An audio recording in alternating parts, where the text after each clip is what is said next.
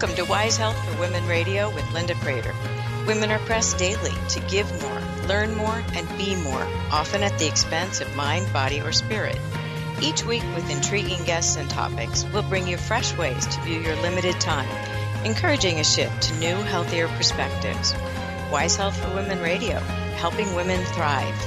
And now here's your host, Linda Prater. Good morning. We are so glad that you have joined us today. We are starting a very interesting series that came from a discussion with my marvelous guest, Susie Reese. And we're going to be talking in numerous shows about loss and grief. And once we began speaking to one another about this specific topic, we realized this is an almost endless topic with nuances that matter to all of us. And there's so many things about loss and grief that are societal, that are personal, that are disrupting and sudden and shocking. And it really is an interesting topic in our society because oftentimes loss and grief are seen as something you just move on from. There's a specific timeline.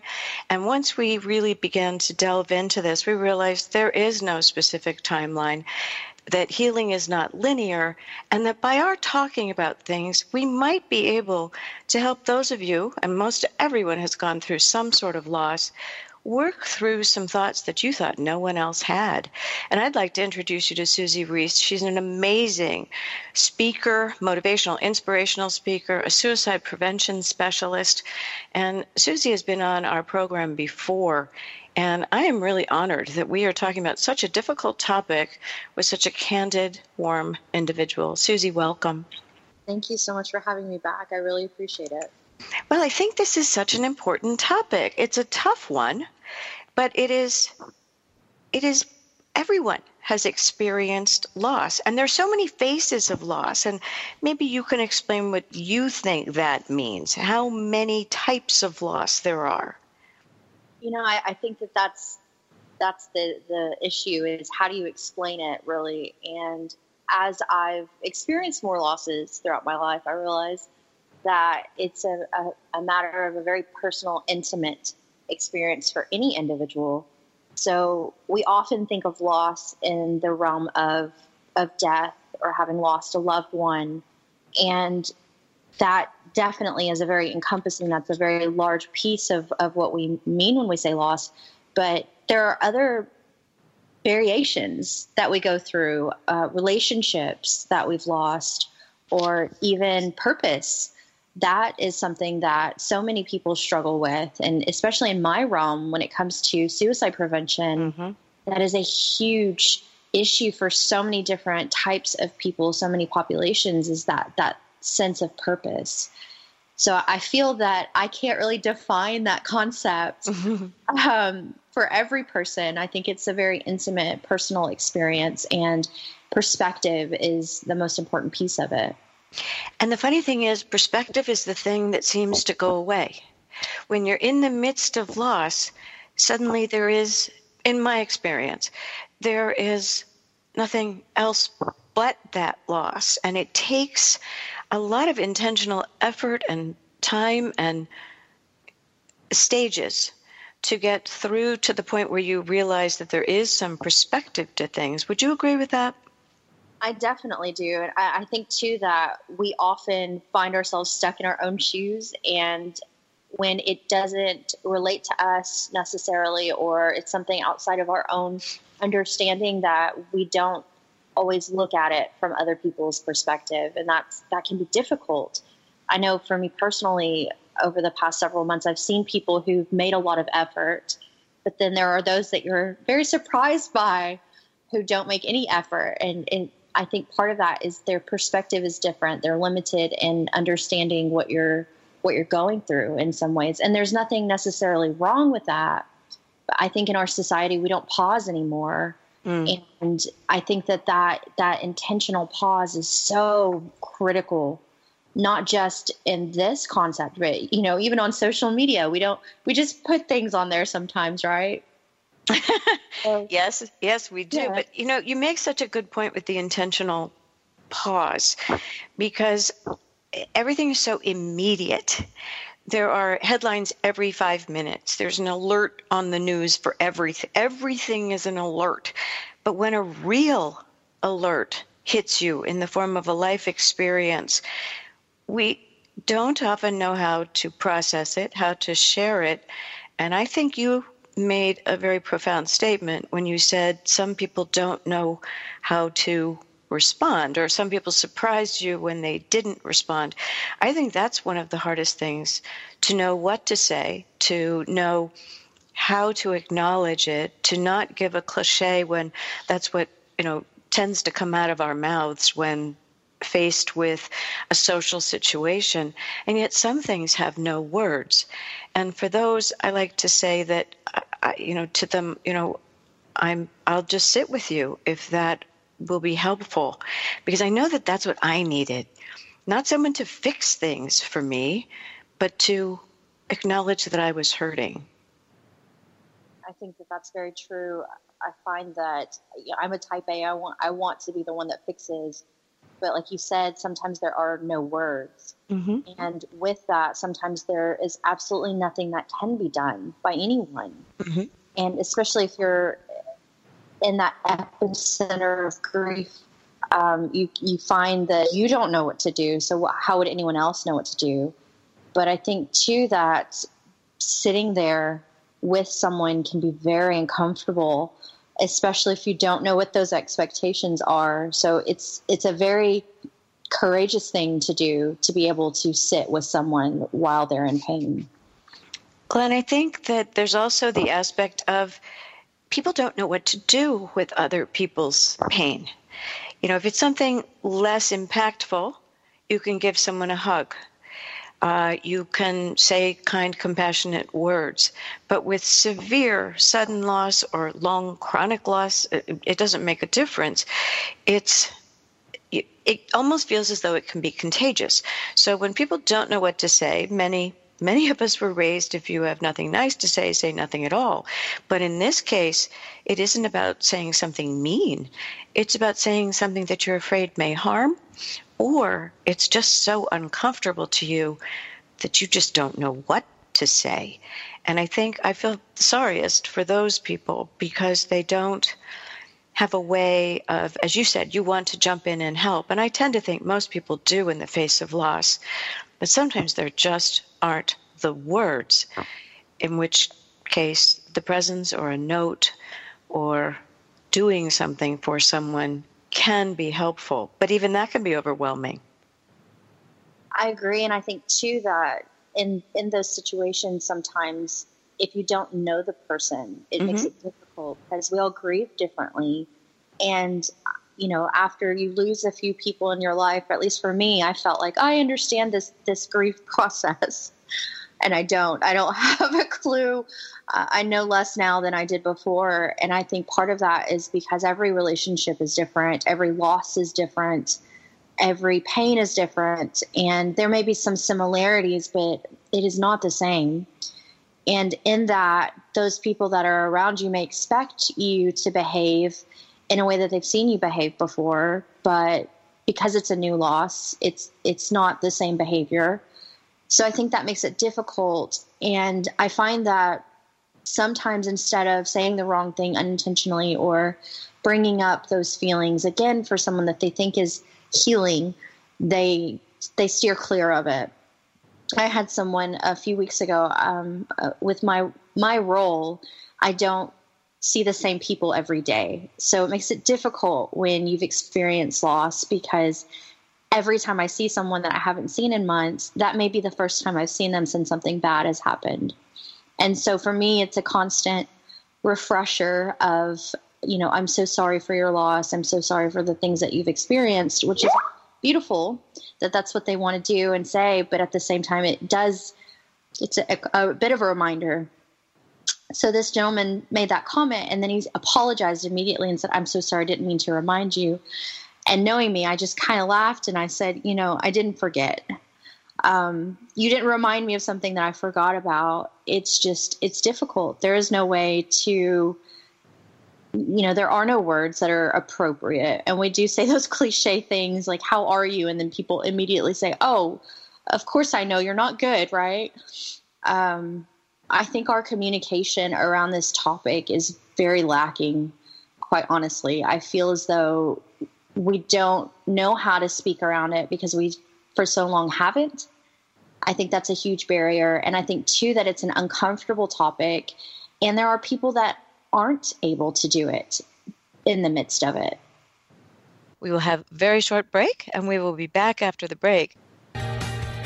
We're Wise Health for Women Radio, and we'll return after these short messages.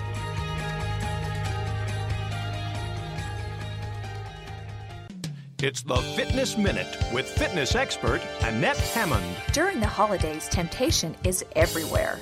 Christmas parties, office parties, Thanksgiving dinner, Christmas dinner, New Year's parties, not to mention the cookie exchanges and delectable food gifts. It seems like every time you turn around, you're faced with temptation to eat the wrong foods and get off your healthy living lifestyle. I want you to know that you can go through the holiday season and make good choices and still have a fabulous and merry time.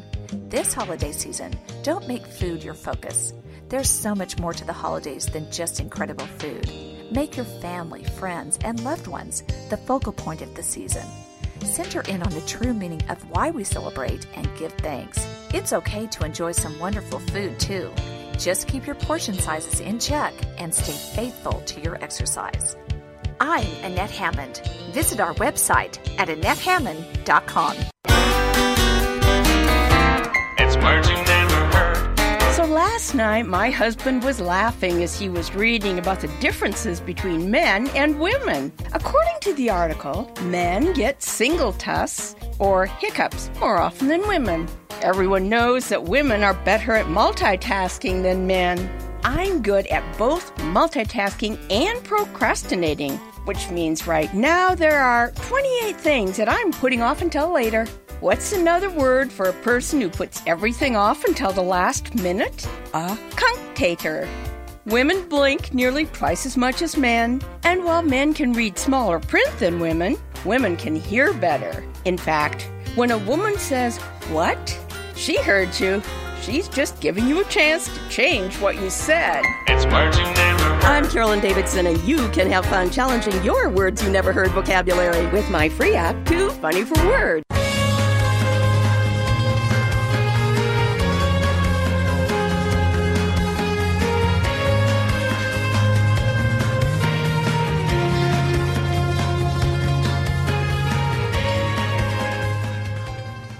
Welcome back. Well, we were on break. Unfortunately, we lost internet at my end, so I'm going to sound slightly different than I did in the first segment. Susie, I agree with you. The awkwardness of communicating something that maybe we haven't gone through before, or it's been many years, or you may not know that person, can really make it difficult to find either the right words, the right expression, even how to behave. And I think in this country, this is my overall thought, we don't know how to grieve. We don't know what is accepted. We don't know how we are supposed to act. We don't even know how we feel sometimes. And I do remember after my mother died, I couldn't believe the world was just going on. How could everybody go about their business? How could people not say something after such a severe loss? And you've gone through losses as well, and you become numb. You become numb. You're not sure if you're unique. You feel alone. Confusion. There are people that are still asking a lot of you. And to me, it was a very paralyzing experience. How would you describe yours? Each one has been different and difficult in their own way. I think the earliest loss was my father, and recently I had a nephew and a niece who I lost my sister and their mother. And I was speaking with someone who works with mourning children, and he made a comment about how are the adults around them modeling grief, and that just stuck with me because I thought about when I was younger and what I saw, and it was a very almost shameful experience for a lot of the people that were around. They tended to go in another room. They tended not to be open with it. And I think too, culturally, grief is different among cultures. But so I think growing up, I had this mentality that it's too much for anyone else. You keep it to yourself. And I feel like that's part of the issue, because you do feel alone and you do feel like there's this burden on you and that you need to shield others from it. But by doing that, we're also telling them that they don't need to help us. They don't need to step into that. One of my sisters told me, she made the comment that when people want to help in these situations, we have to get better at accepting that help, even if we don't necessarily feel like we need it. Because in those situations, we're opening that door for them and we're letting them know what role they can play in our lives in those experiences. And it felt very poignant to me, because I think, you know, for me, I'm one of those people, I want to help, but I also don't want to ask too much of anyone. And I feel like sometimes we do that. But in these types of life experiences, what is too much to ask of anyone?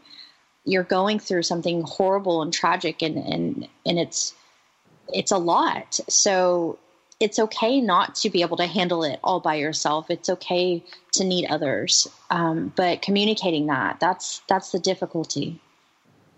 Do you think this stoicism is particular to just those who are remarkably independent and self-sufficient, or do you feel like stoicism is something that our society kind of asks of us, or are we allowing ourselves to not ask for help?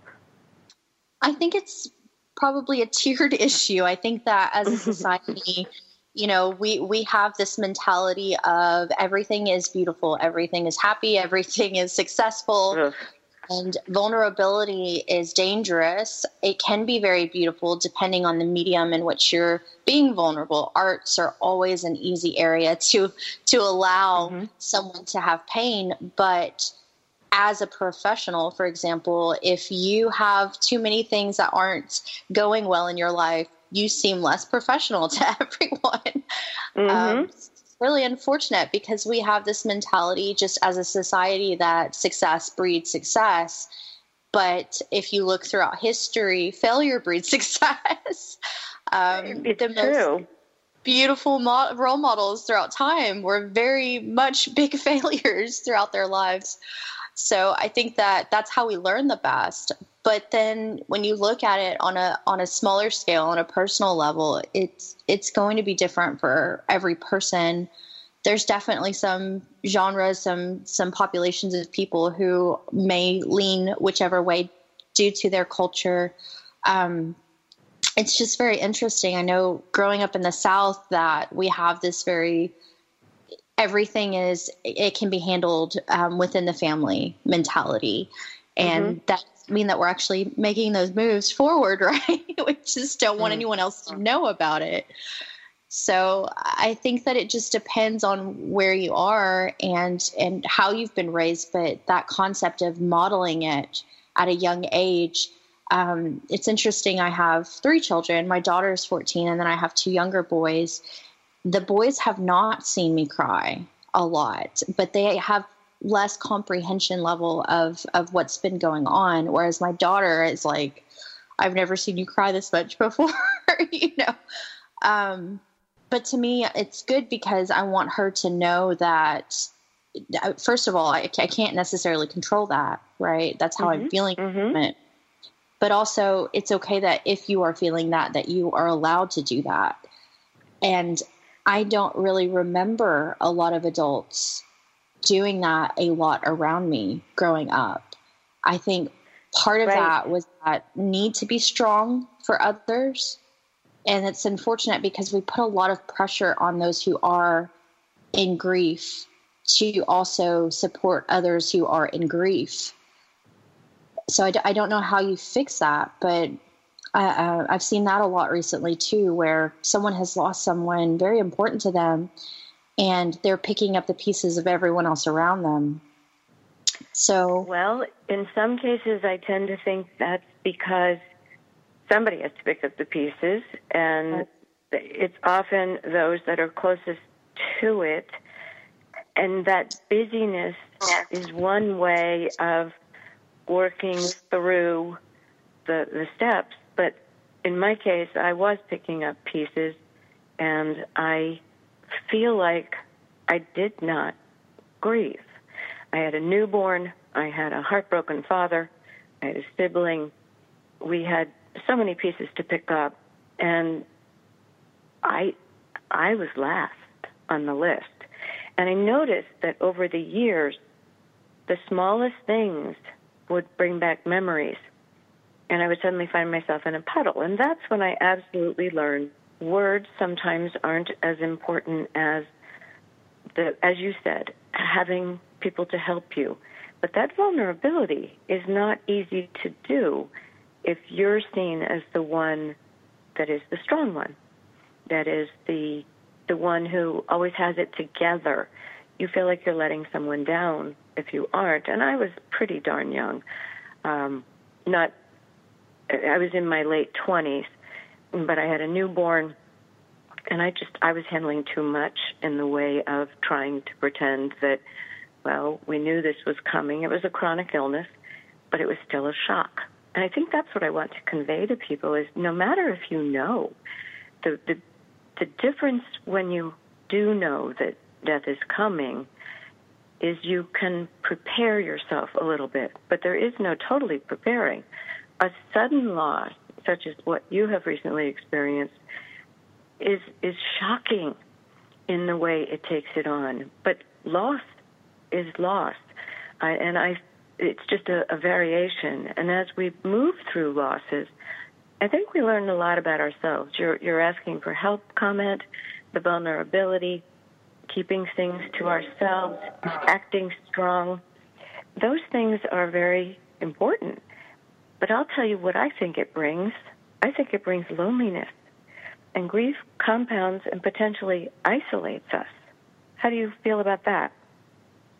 I agree, and I think that for me, some of the things that I've experienced recently, I have a very large family, and I tend to, I never want to share anything that's not mine to share publicly. Mm-hmm. I try to be very cautious in that. And so it doesn't always come across that way. I think for people who don't know me, they don't necessarily understand. And then all of a sudden, she has 5 sisters. So we've known her for several years, right? And but it's part of it is there are stories that are not mine, that they are not mine to share. So in this situation, it's very difficult because even though I have siblings who have shared this loss, it's still different to each of us. But then also, I constantly worry, as an individual, this is just me.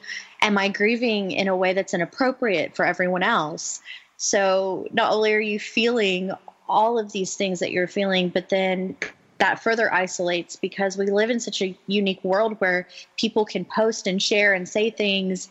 And for some people, that's a way to express themselves. But for others, they take it personally and they're offended. And so I think that just today's grief can be isolating because of that. And I saw as information was developing for us, people posting things and people were getting upset and relationships were tested because of that. And in some situations, when you've lost someone, families come together and they really bond. But unfortunately, I've seen where the opposite happens a lot. So I think that, during these times of grief, during these times of loss, we're not always our best selves. And we get paranoid and we are under pressure and we're in pain and we're in sorrow. And those feelings in themselves are isolating. But then also how we react and how we communicate and the relationships that we have during those times can further isolate us, even if you are surrounded by people. Let's go on break, and we will return and we will discuss more about the isolation, the vulnerability, and the needs to communicate. We will be back right after this short break. Stay with us.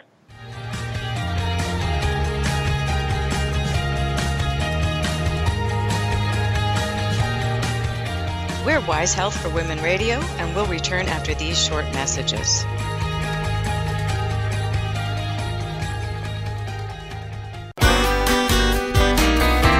It's Marching Never Heard. When I was growing up in Wisconsin, no matter how frigid it was outside, my Uncle Bob never seemed to get cold. He would come in from the snow wearing a t-shirt and remark how fresh it was outside. Then again, folks from Wisconsin are a pretty hardy bunch. As America's official dairy state, the cows have been known to give ice cream instead of milk when the temperatures drop. What's a word for a giant snowball that is formed by rolling a smaller one through a field of snow? Hog-a-ma-dog. Megla is an old Scots word meaning to trudge laboriously through the snow. And mufflements is an old Lancashire word for thick, warm, insulating clothes and gloves. Don't forget that you shouldn't try and send text messages if you're standing out in the cold. It can lead to hypothermia. It's Marching Never Heard. I'm Carolyn Davidson, and you can have fun challenging your words you never heard vocabulary with my free app, Too Funny for Words.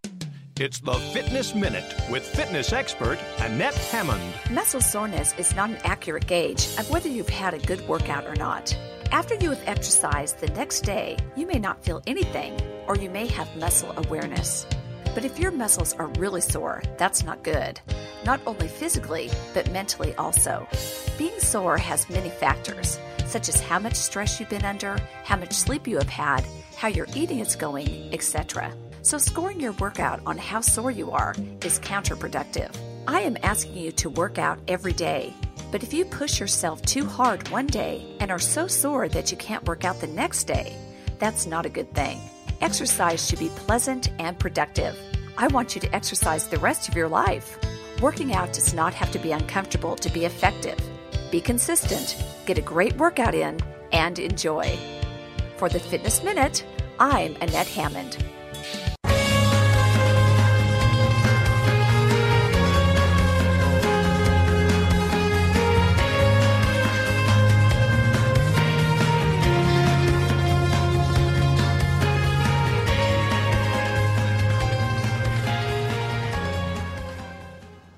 Welcome back. We're continuing our discussion on loss and grief. And Susie, I want to piggyback on something you said about being cautious not to share what's not yours to share, that some things are particular to other people to share that you know, but you would not share them. I have found myself very surprised at times when someone has shared something that I thought to be a family moment, or something that was not going to be publicized. And I do recall feeling, oh, well, why didn't I know that that was supposed to be? There are just some people who are much more open about talking about specific things, or if I've gotten a signal that this is meant just for internal messaging, if you will, that creates some tension sometimes. It does, and I think, too, that, again, that comes back to that intentional pause, because even if you are open, and I mean, you've seen my social media, I post a lot about my personal life, not personal as in, my children, but as to what I do and why I do what I do, those types of things. There's a difference between sharing openly and there's a different and taking things that aren't necessarily ours to share. And I think that a lot of people could go to that class and things, I hate to say that, but I think that social media gives us this platform and we feel as though everyone needs all of this information, but we oftentimes don't pause and think about how that's going to affect those in our own lives. And even in small ways, when I do share, people may get upset about it. but I always try to do it from my perspective and the things that have affected me personally and how I felt, and not share on those experiences that they've endured. So I think that's just, we could do an entire topic just on social media etiquette alone, but might be a very valuable episode, to be honest. I think so. I think that, how you felt, if that person knew you personally, then that was an intentional thing because they weren't thinking about you at the time. But also, again, back to communication, we have to communicate these things to one another because people do use these platforms very differently. And some do post everything that they've eaten all day long, and it's nothing to them to share very intimate things, right? So, but I think that there are some experiences that are just human experiences. And when it is such a very intimate human experience, that we need to keep those people that it affects at the forefront of our thoughts and make sure that we're doing what we can to take care of them and not harming their process and healing. And I think that that's where the respect of this very difficult topic comes in, because, it's not necessarily just about us at that point. No, a loss can be a communal loss. It can be to the immediate family, the extended family, friends. We don't know how many people we touch or the family members have touched. And I think it's illuminating when we find out that there's a ripple effect. And that's a good thing from the standpoint of allowing people to know what's going on. That's the good aspect of social media. You get the message out. You can do it differently than years of old. It was someone had to get on the phone and make all the phone calls, and that was very difficult. And explaining things the same way, we have many ways that technology has helped us to spread the word a lot faster. But as you said, people communicate differently and use words differently, and words matter in terms of how it comes across. And I think that's interesting. The people that interest me the most, that I love dearly, are ones that just blurt out, I don't even know what to say to you. Because I think that's just honest and genuine and authentic. I agree. And I think too that you see that there's no ill intent there, and they're not, they just are letting you know. And I've had those moments. I had this discussion with someone a few days ago about those people that, unfortunately, in times like these, sometimes people take advantage of situations, and they take advantage of those who are mourning for whatever reason. And it's horrible to even have to realize that, but that is the truth. And I think that when you have someone like that who says, I don't know what to say to you, it's refreshing in a way, because sometimes after you've experienced those people who, for whatever reason, have said things and not necessarily meant them, it's very off-putting in that. And again, we're not our best selves when we're grieving sometimes. So I think that that's one of the things that I've taken away from this is we talk about, in what I do, being kind to one another, but we have to be kind to ourselves as well, and realize I'm being a little hectic right now. I'm not being a very person. I need to go home and take a bath or do whatever it is I need to do and just kind of calm down as much as possible. So I find it interesting that it just like everything else in life these days, there appears that there's an aspect of judgment, and that's not warranted most of the time, because judging is such a harsh thing these days. But we are living our lives so out in the public for the most part that people like to make it theirs. And I think one thing that was very important to develop was a thicker skin, that I couldn't expect other people to be in my shoes.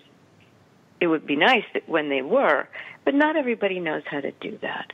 And there are awkward people and there are loving people, and usually there is no ill intent. But with grief and a supposed timeline, and, it's been this length of time, why haven't they gotten over it, or they should not be making those mistakes at work any longer. It was when you and I were speaking, and we realized that in many cases, a bereavement day is all that's granted at work. And that's not enough. No, it isn't. And I mean, if you think about it, that is the funeral. That is it. That's one day of being there at an event. But in my situation, it was 9 days of having to organize and coordinate and find information. And unfortunately, there were multiple people. So it wasn't just a single individual that we were preparing for, and it made it very difficult. One of the best parts of, and I try to look for that silver lining, was the fact that there were many of us who were able to help. Like I said, I had 5 sisters, so there were 4 others who were there that were able to take the lead when necessary. But I just kept thinking to myself the entire time, how would any person be able to endure this alone, let alone in a single day? There's absolutely no way to do that. And then afterward, after this 9 days of absolute hell, I mean, there's no other way to put it. Mm-hmm. You back in to work and you finally start to get back into normal, and you're upset with yourself, right? Because how can I go back into my normal life after what I've just been through? Mm-hmm. And I think for me, I got in 2 car accidents myself within 2 weeks after the funeral. I have not been in a car accident for at least 16, 17 years. I shouldn't have been driving, honestly. And the world around me was very gray. I have no other way to explain it. I felt like I was of fog. And so just that normal everyday activity, I've driven multiple times every day, all the time. I'm very cautious in the car, but my brain was not there. I wasn't present. So to have to go one day, take off work, mourn everything, and then get back to work and be expected to perform at the same level that you did prior to what you've just experienced, it's not just unreasonable, it's not possible. I mean, it's just, we have experienced a trauma that affects our brain functioning, that affects our memory, that affects our physical well-being. The week after the funeral, multiple people in my family were sick for several days. And there's no way, we all had different things. So it wasn't as though we'd passed some sort of germ around or anything, but we were emotionally drained for over a week. So I think keeping that in mind, that our society is very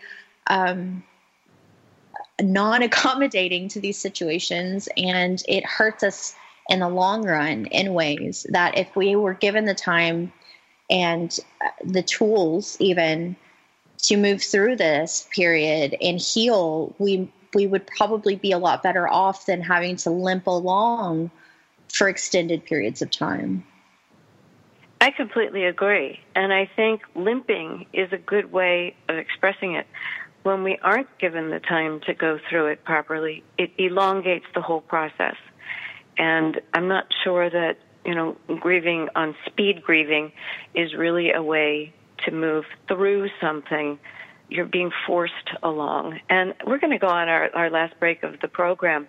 And we're going to come back and talk more about the present responses to grief, how we can help others, how we can help ourselves, and why this is a way to process loss of any type. And so stay with us. We'll be right back.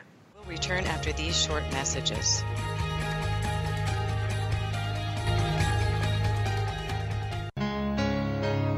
If you could live your life truly standing in a place of peace, joy, and abundance, wouldn't that make your heart soar? Now you can, with Lessons in Joyful Living. with your host, Kimberly Rinaldi, Mondays at noon Central. Kimberly Rinaldi, having created a highly successful coaching practice, now teaches lessons in joyful living. She believes in empowering others and that through it, you have the ability to break through any and all barriers, thus allowing you to reach your greatest potential and joyfully step into your life's purpose. What used to take weeks, months, or even years, she can now teach you in a matter of hours with her programs. For more on Kim and her show, go to her website, KimberlyRinaldi.com. That's RINALDI.com. Then join us for Lessons in Joyful Living with your host, Kimberly Rinaldi. It's the Fitness Minute with fitness expert Annette Hammond. Eat This, Not That reported on a study in the Journal of the American College of Nutrition that found that people with a high intake of olive oil showed fewer wrinkles than those with a high intake of butter. The reason? Olive oil has monounsaturated fats in abundance. The Mayo Clinic says these fats are considered a healthy dietary fat and can lower your risk of heart disease, may help normalize your blood clotting, and can be helpful if you have type 2 diabetes. Olive oil is high in calories, so be sure to use small amounts. Drizzle it over your salads and over fresh vegetables before you roast them in the oven or on the grill. And always saute vegetables in a little olive oil instead of butter. I'm Annette Hammond. To hear other fitness and weight loss tips, visit our website at AnnetteHammond.com.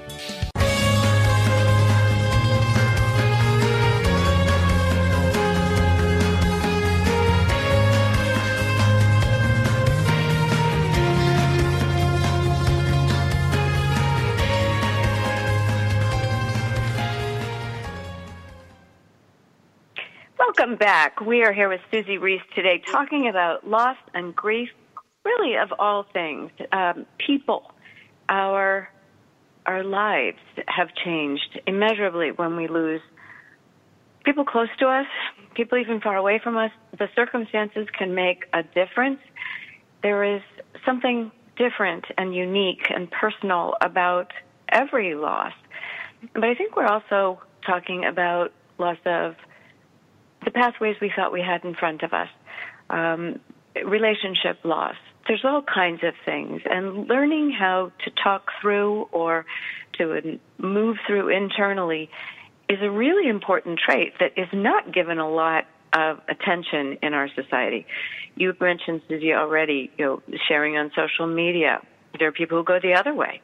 They go silent on social media and take a break. There are those who basically turn into a turtle and turn internally.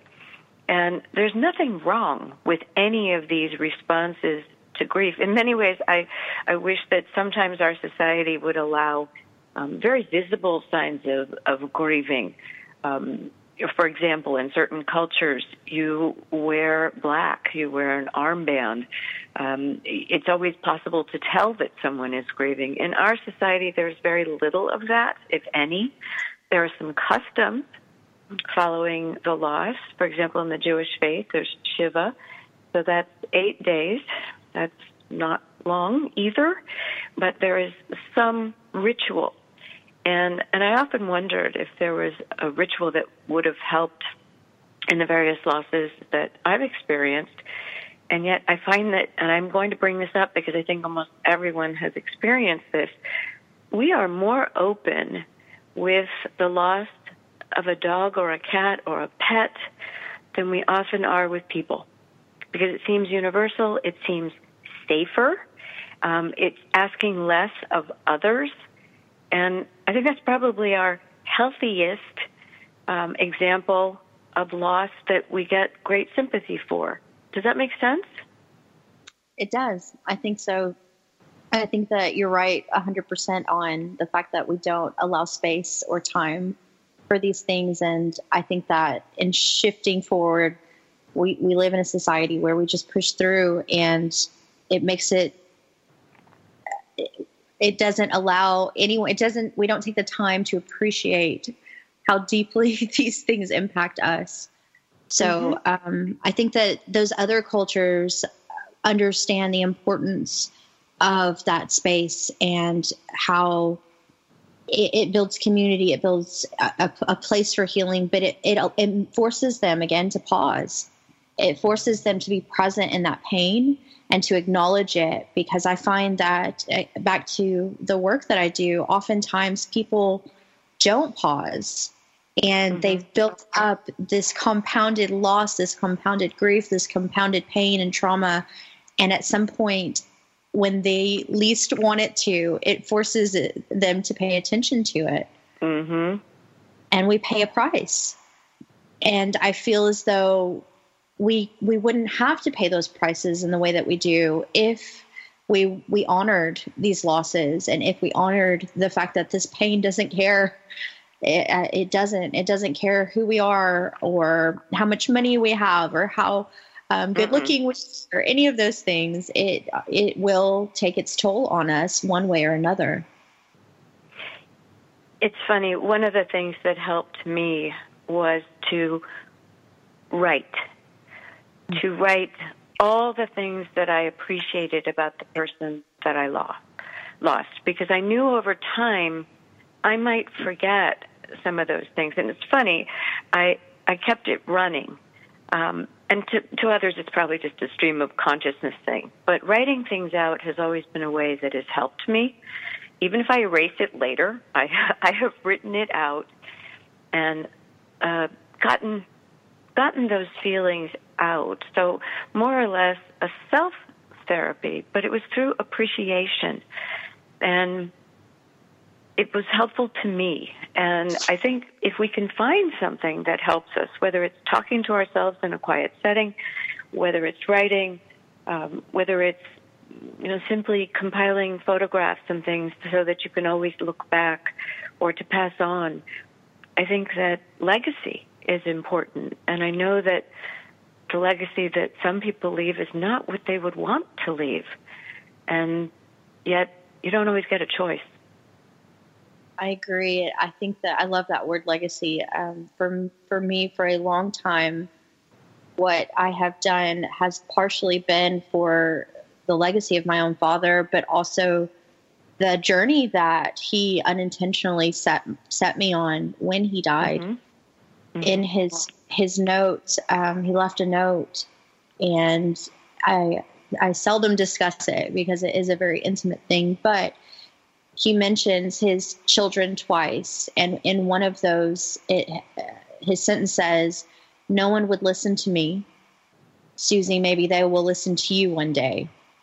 And that was difficult to read at a younger age, because at the time I felt as though I had this responsibility to do something with it, and I didn't feel at all capable or worthy or even know where to go with that. But after time, I realized that this was the realm that I wanted to be in. I didn't realize it at an early age that I had been searching for answers, and I had been in this realm for a very long time before I publicly began to use the knowledge that I had. But that concept of legacy, we do leave something behind, and it may not be what we want, but at the same time, we all have the power to determine what that is every day. We can be intentional in who we leave for the rest of the world after we're gone, right?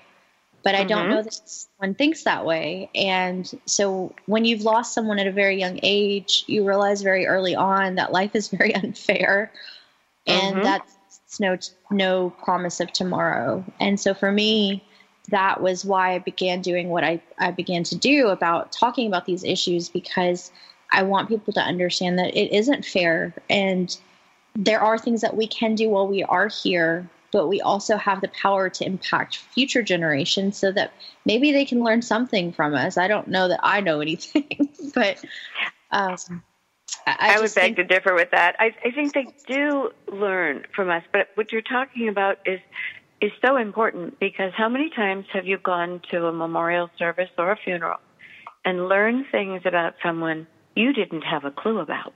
Right. And so for a short period of time after that, usually it's only a short period, you realize that you want to know more about people while they're here, and that you are not guaranteed tomorrow or next week or next year. And in many ways, if we allow that emotion to take hold, and with kindness and compassion and interest, intentional interest, try to build bridges with the people we are close to or wish to know more, it's kind of interesting what it opens up, because I think that people are, they're okay with sharing if you are really interested. I think we are such a drive-by society right now that, and I happen to be an introvert, so I'm not terribly impressed with superficial conversations. I like the deeper ones. And so I've come out of those situations where I've been to a funeral or a wake or something, and I want to know more about certain people. And I do take the effort to try and do that. I wish I did it more, but listening to you, I know that you have done something of great value. I want our listeners to know where to go to find out more information about you and your work. And that can be found at Susie, S-U-S-I-E, Reece, REECE.com. And tell a little bit about what you do so that our listeners do know what you do on a day-to-day basis. And then we will also be coming back with more episodes on grief and loss and grace and compassion and sudden loss and many other topics that go along with this and the language of loss and grieving. There's a lot to talk about. And Susie, tell about what you do and how we will be continuing this conversation. Thank you.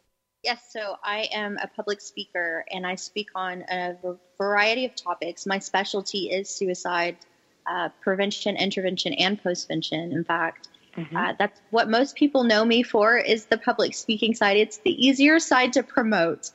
But my passion lies in developing programs. And so I love being able to train and teach others on these topics and not just hopefully bore them to death, right? But also give them skills and practical tools that they can use in their roles, professional roles, or even in their personal realms, but also engage them, because I love storytelling. I love learning about individuals and using those stories to connect these things and make them real for others. So that's kind of who I am and what I do. Wonderful. And I know that the conversations that you have make a big difference to people. And so we will have more of these types of conversations talking about grief and loss. And we know that this is a topic that touches all of you. And so this will not be a dark series, but it's a tough topic, but we will show you that you can move on. Actually, I take that back. Let me erase that. Moving on is not what we're talking about, but moving through the stages of grief, how you are unique and how it's an intimate personal process. And we will make an effort to give you some of these skills and tools that Susie speaks about, because it is so important and it is a vital part of life. And we give and we need to receive. And we hope that this finds a place with you. We are affirming that you are not alone. You are not alone. And there are many people with misery, and that's one of the reasons we talk about be kind, because we do not know what other people are going through each day of their lives. Susie, thank you so much for sharing today with us, and we will talk again next week and continue this conversation on loss and grief. Many thanks. Thank you.